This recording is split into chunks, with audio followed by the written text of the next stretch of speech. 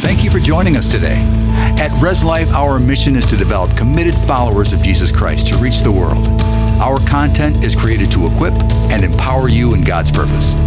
We hope you enjoy this message. Today, I want to talk to you about one of the most important things in your spiritual life. Now, if I were to just ask you, what do you think, what would you say is like the most important thing you would want to tell somebody if they were saying, I really want to grow spiritually? What are the things that you would tell them?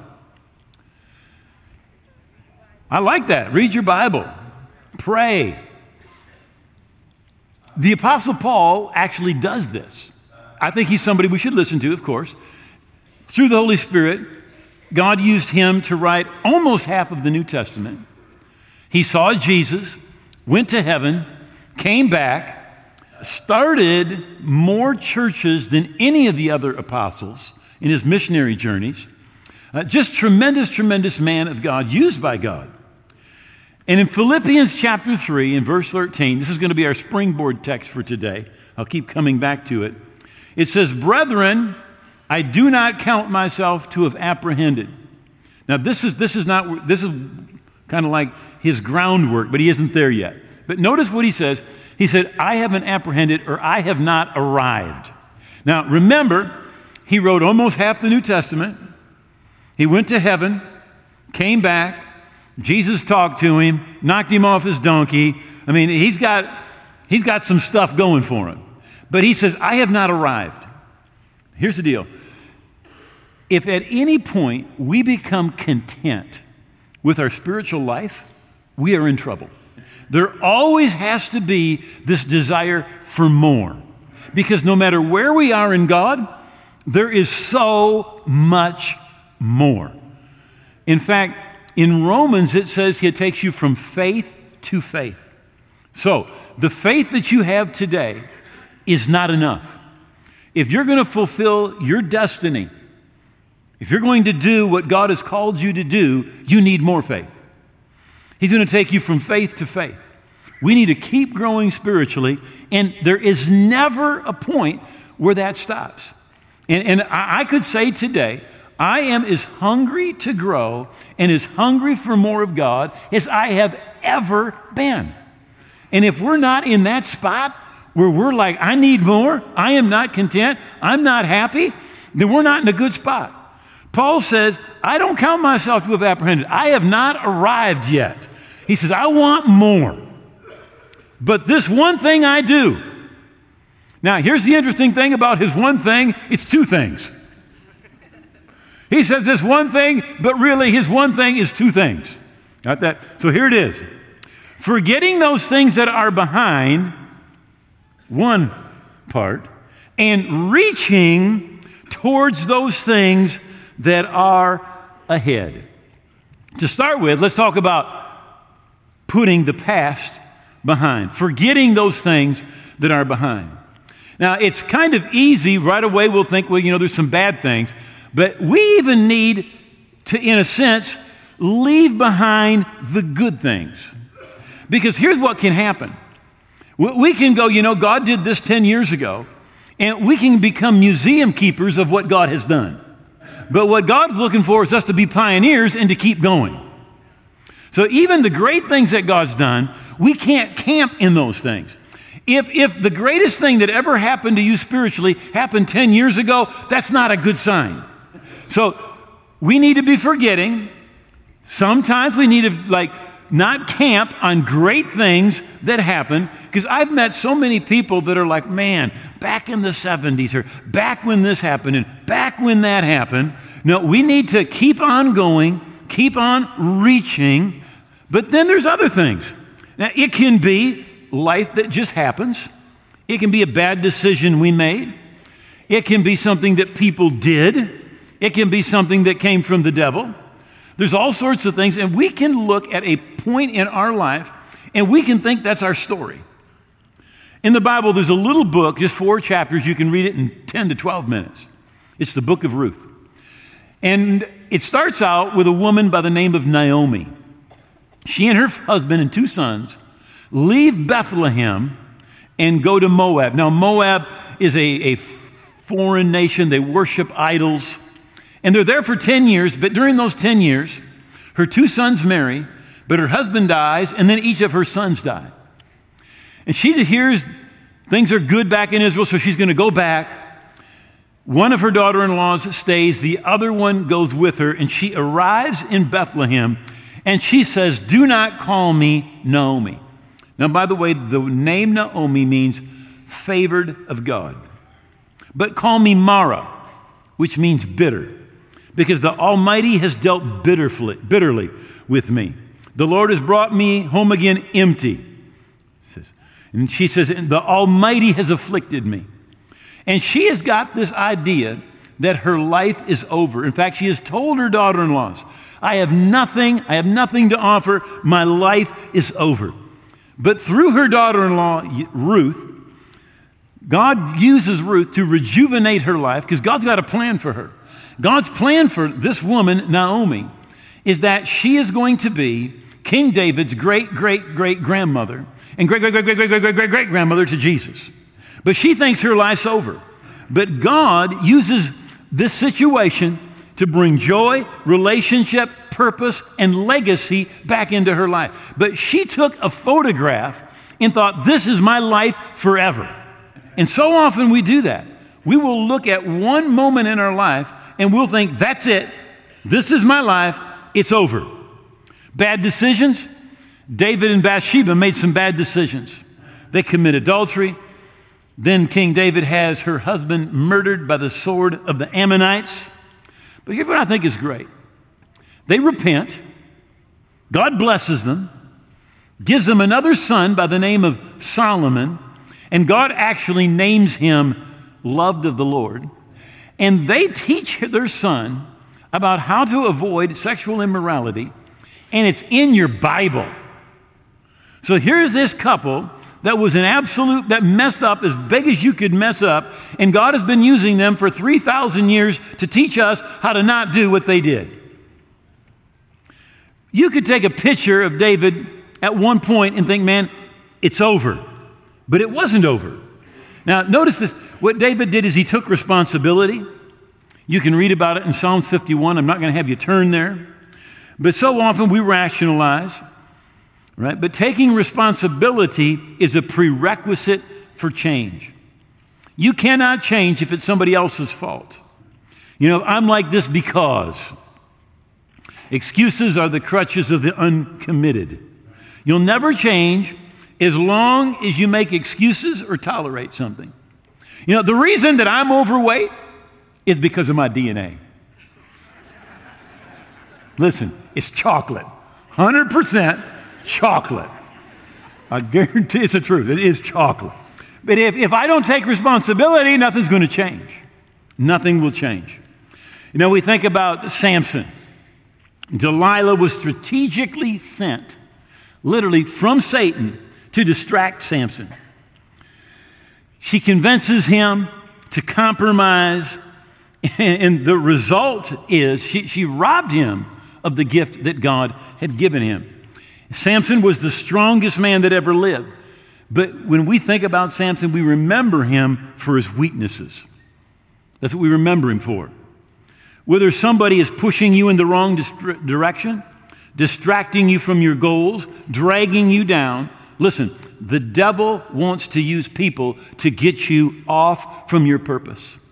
God wants you to be reaching for what's ahead, but the devil will try to distract you. I want you to listen to this. This is Proverbs chapter 6. The commandment is a lamp, the law a light.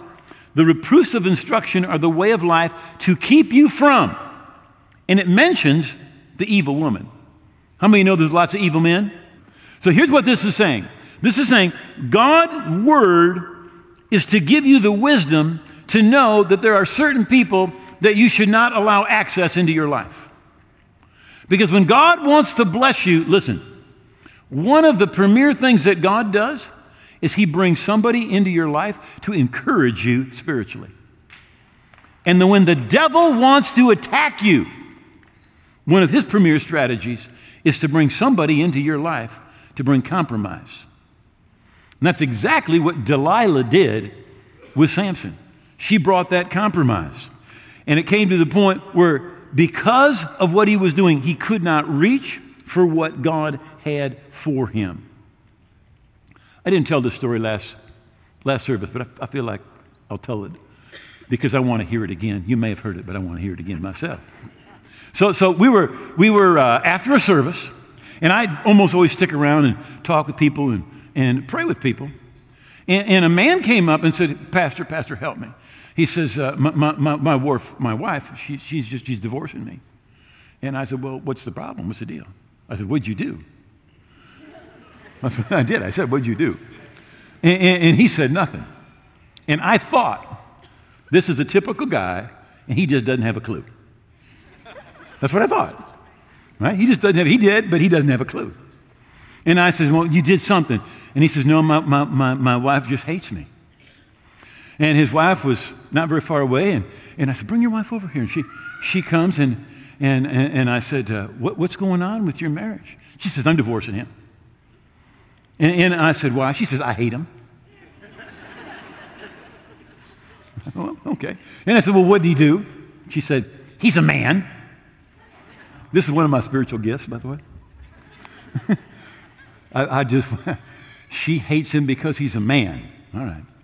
And in fact, and she added, and she says, and I hate you. Like I said, my spiritual gift, I discerned immediately. A man has done something to her.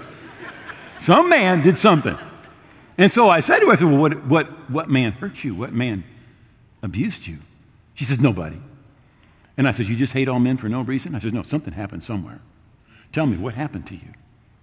And it comes out as she's a young girl, a member of their extended family, was sexually abusing her for a period of about 5 years. And I said to her, I said, you realize your husband loves you. I said, you have 2 beautiful children. I said, but you cannot see what you have because you're so full of the past. And the illustration I gave her was this. I said, God's got great things for you. I said, but your hands are full of yesterday. And as long as your hands are full of yesterday, you cannot take hold of what God has got for you in your future. So I talked to her for probably 5 minutes. And I finally said, would you be willing to forgive that person? They don't deserve it. Why? You don't forgive them because they deserve it. And by the way, when you forgive somebody, they don't get free, you do. You stop hauling them around in all your todays. So finally she agreed to pray. And so I said, repeat this prayer after me. And so I said, in Jesus' name, I forgive that person. And she said, in Jesus' name, I forgive that person. And I know most of the time you close your eyes, but I didn't. Because Jesus said to watch and pray. So I was watching. She didn't close her eyes either. All right, her eyes were open, and she was looking at me. And I thought, if looks could kill, I would be dead. Right? We prayed the prayer, and if I ever thought a prayer did not work, that was it. I mean, I'm serious. I'm like, that did not take. Okay? It didn't take. You're not supposed to say that, as a pastor, but that's what I thought. Okay? So it's probably 4, maybe 6 weeks later, and I look over to the right, and about 5 rows back, there they sit. And she's got her arm around him. Not him, arm around her. Her arm is around him. And I keep on, I'm preaching, but I was checking it out, so often, I'm checking out, and lo and behold, pretty soon, she's up, and I think she's like giving him a kiss on the cheek. And I'm thinking, this is church. Cut it out, Well, long story short, I talked to him, and she says, I do not know what happened. She said, but when I prayed that prayer, she said, something started to change on the inside of me. I saw my boys different. I saw my husband different. I see men different. You know what happened? God had great things for her, but she had to let go of yesterday in order to grab a hold of what God had for her today. And so often we hold our past, and because we hold on to it, it affects our todays. Joseph is a great example of this. Now, Joseph's brothers hate him. And they hate him not because of anything really he's done, but because his father has shown him favoritism. And if you want to have some strife in your house, show favoritism to one child over another. That doesn't mean you do the same thing with every child, because every child's different, right? One's athletic, another one's musical. You're going to do different things, but you love everyone the same. But his brothers hate him, and ultimately what they do, they beat him up, they throw him in a pit, and then they sell him as a slave to a band of Ishmaelites that are passing by. He's taken down to Egypt, and he's sold into slavery, and he's purchased by a man by the name of Potiphar. And at that time, Potiphar is the captain of the guard. He's working for Potiphar, and God is blessing everything Joseph does. And Potiphar notices, man, his household, everything about his house begins to multiply. And so he just gives more and more responsibility to Joseph, and finally Joseph runs everything. And the Bible says all that Potiphar knows is the food that he eats. But Potiphar's wife tries to seduce Joseph, and he runs. But she lies and has him thrown in prison. And so now he's in a dungeon, and he's there for an extended period of time. Eventually, two of the king's servants are there. Each has a dream. He interprets their dream. They leave and forget about him. But 2 years later, when Pharaoh has a dream, Joseph is remembered, and he's brought before Pharaoh. He interprets the dream, and I mentioned this, I think, a week or two ago, and God gave him wisdom and favor, and he's promoted, woke up in the dungeon, goes to bed the prime minister of Egypt. They give him a wife. The king, the Bible says that the Pharaoh gives him a wife. And it's the wife of the priest of On. And his name is Potiphar. He's been promoted. Josephus, the Jewish historian, said this is the same Potiphar. So now his wife is the son of Potiphar, the daughter of the woman who tried to seduce him, lied about him, and got him thrown in prison. By the way, you think you have mother-in-law problems? You have no idea. You have no idea at all. Now, here's what I think is very, very interesting. His family ends up coming.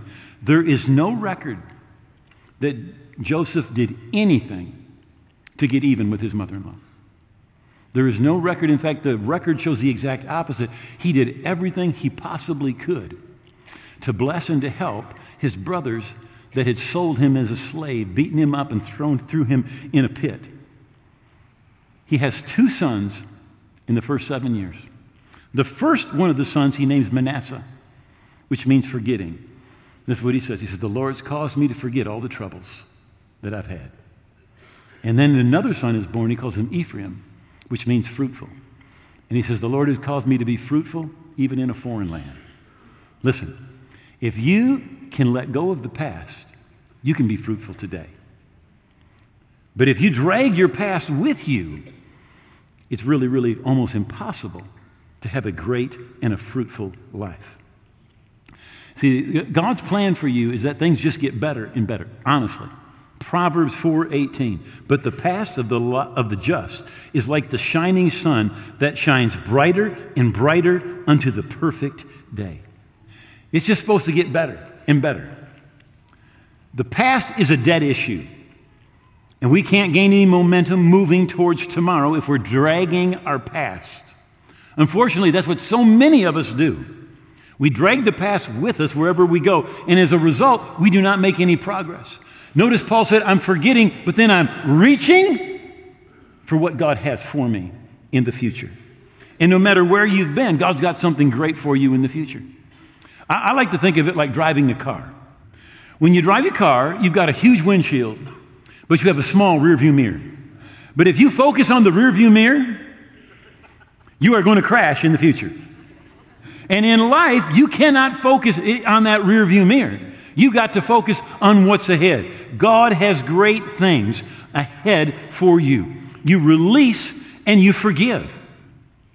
If you do not release, if you stay bound by the thing of the past, your future ends up literally being a repeat of the past.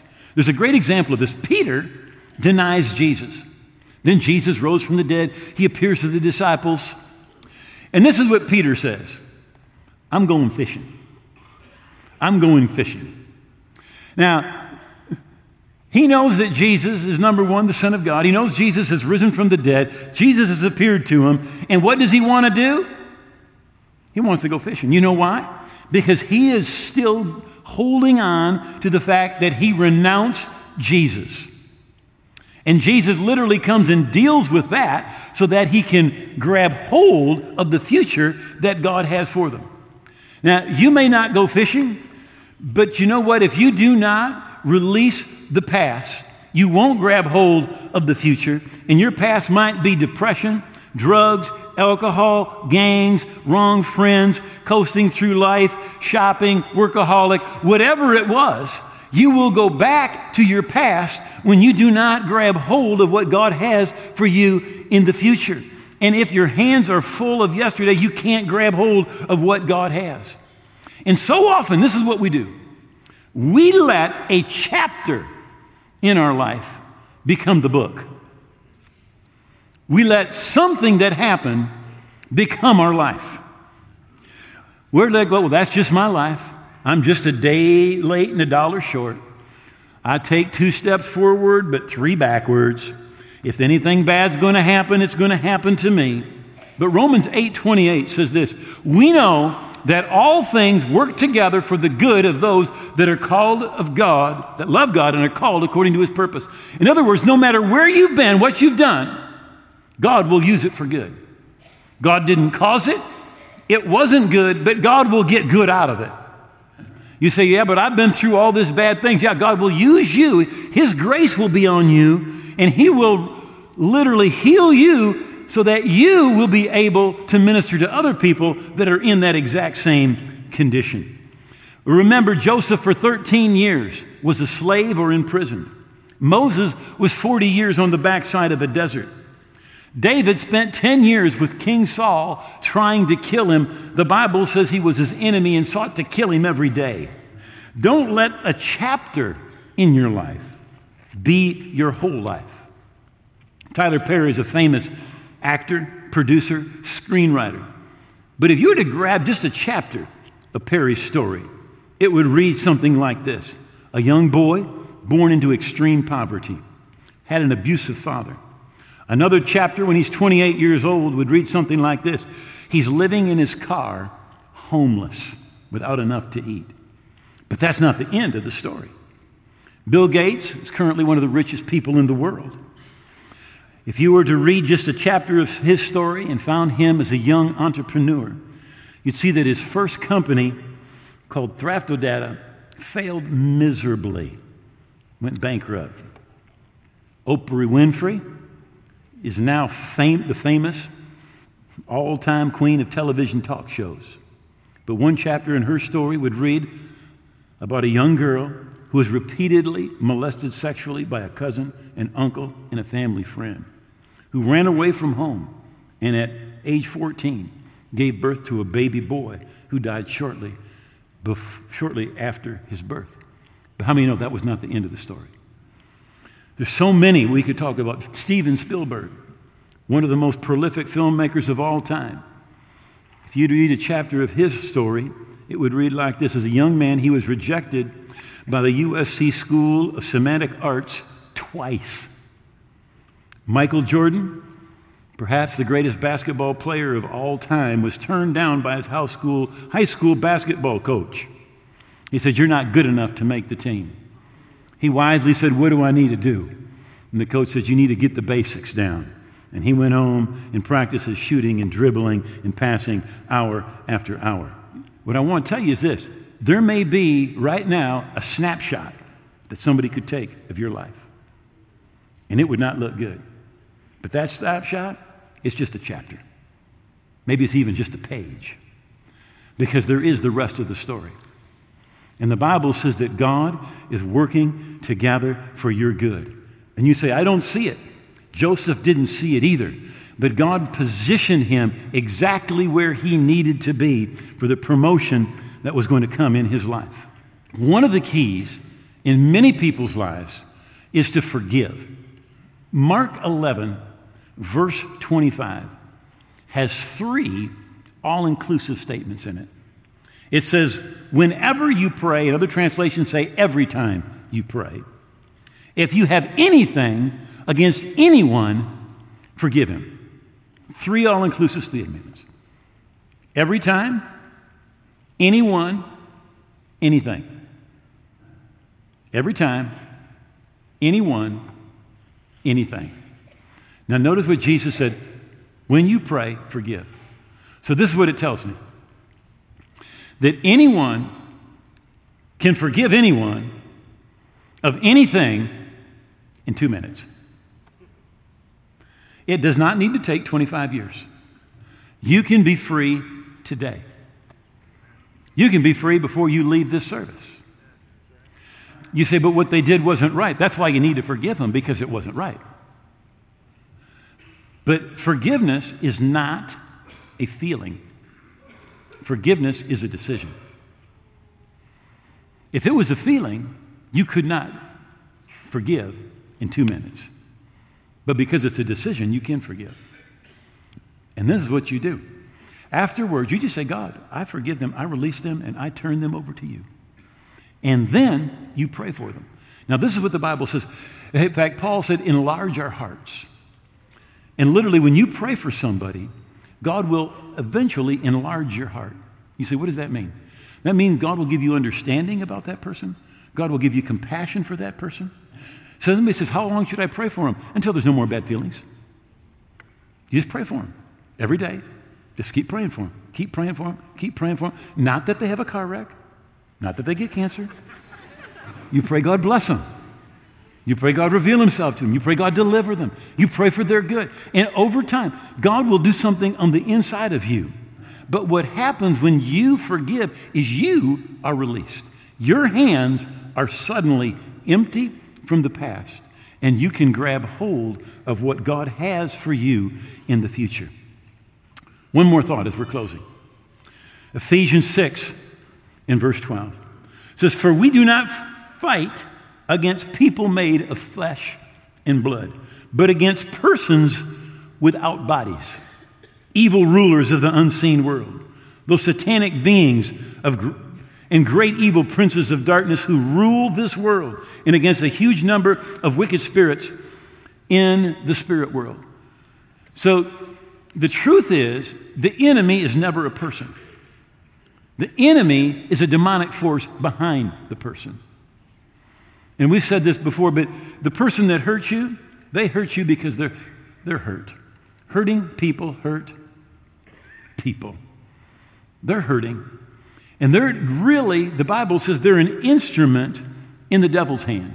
The real enemy is not a person of flesh and blood, but against a person or a spirit without a body. It's that evil satanic force. But what we do very often is we think it's the person. And it's like the devil. How many of you ever seen a bullfight? Like on television even. Come on. Now the matador's out there, and he's got his little red cloth there, and he's waving it at the bull. And the bull, you know what the bull thinks? The bull thinks that's the enemy. So he charges, and he just steps aside. And then the bull charges, and he just steps aside.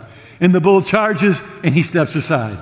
And you may not know this if you've just seen it on television, but the goal is to kill the bull. And that matador, he will take that sword eventually, and his goal is to kill that bull.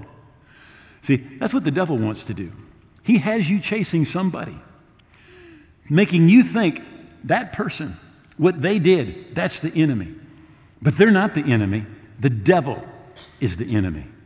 And if you will keep on chasing that person, the devil's goal is to kill you spiritually, to keep you from your destiny, to keep you from peace, to keep you from victory, to keep you from the joy, from the kingdom of God. That's his goal. He wants to kill, steal, and destroy. And as long as we're chasing the person, instead of recognizing who the real enemy is, we will just keep on going after and going after and going after and going after that red piece of cloth, that person. And that person is not the problem. The problem is the devil who's manipulating. In fact, God says this. He says, vengeance is mine, I will repay. So this is what God wants every one of us to do. He says, you forgive. You forgive them, and you release them, and you pray for them. And now here's what's going to happen. It could be that they're going to go to Jesus, and they're going to repent. They're going to get saved, and they're going to get forgiven, just like you were forgiven. How many of you know you've been forgiven of a whole lot? And it could be they're going to go to Jesus. You're praying for them, and they may get forgiven, and everything that they did may end up under the blood. But if not, God says, vengeance is mine, I will repay. Now, it could be that they're going to reap what they've sown on earth. But if they don't, it doesn't matter, because there is a judgment day. There is a judgment day in which every wrong will be set right. And one way or the other, it's going to be taken care of. It's going to be taken care of through the blood of the Lamb, through the sacrifice of Jesus. They're going to reap on this earth, or it's going to come up on Judgment Day. But one thing we know this, He is the righteous judge. He's the righteous judge. And we can put anything into His hands. And when we forgive, we're not saying what they did was right. We're saying, I commit this to God, and I'm going to pray for them, and I'm going to believe for good things in their life. That's what happens when you forgive. You get set free, and you turn them over to the one who says, vengeance is mine, I will repay. Say, would you bow your heads for just a moment? Thank you for watching and being a part of our online family. Subscribe to our channel for access to all of our videos and live services. You can also be notified when a new service becomes available if you ring the notification bell. We cannot do this without you. You can support this ministry and help us reach more people with the word by giving at reslife.org/give. Thanks again for watching. Be blessed.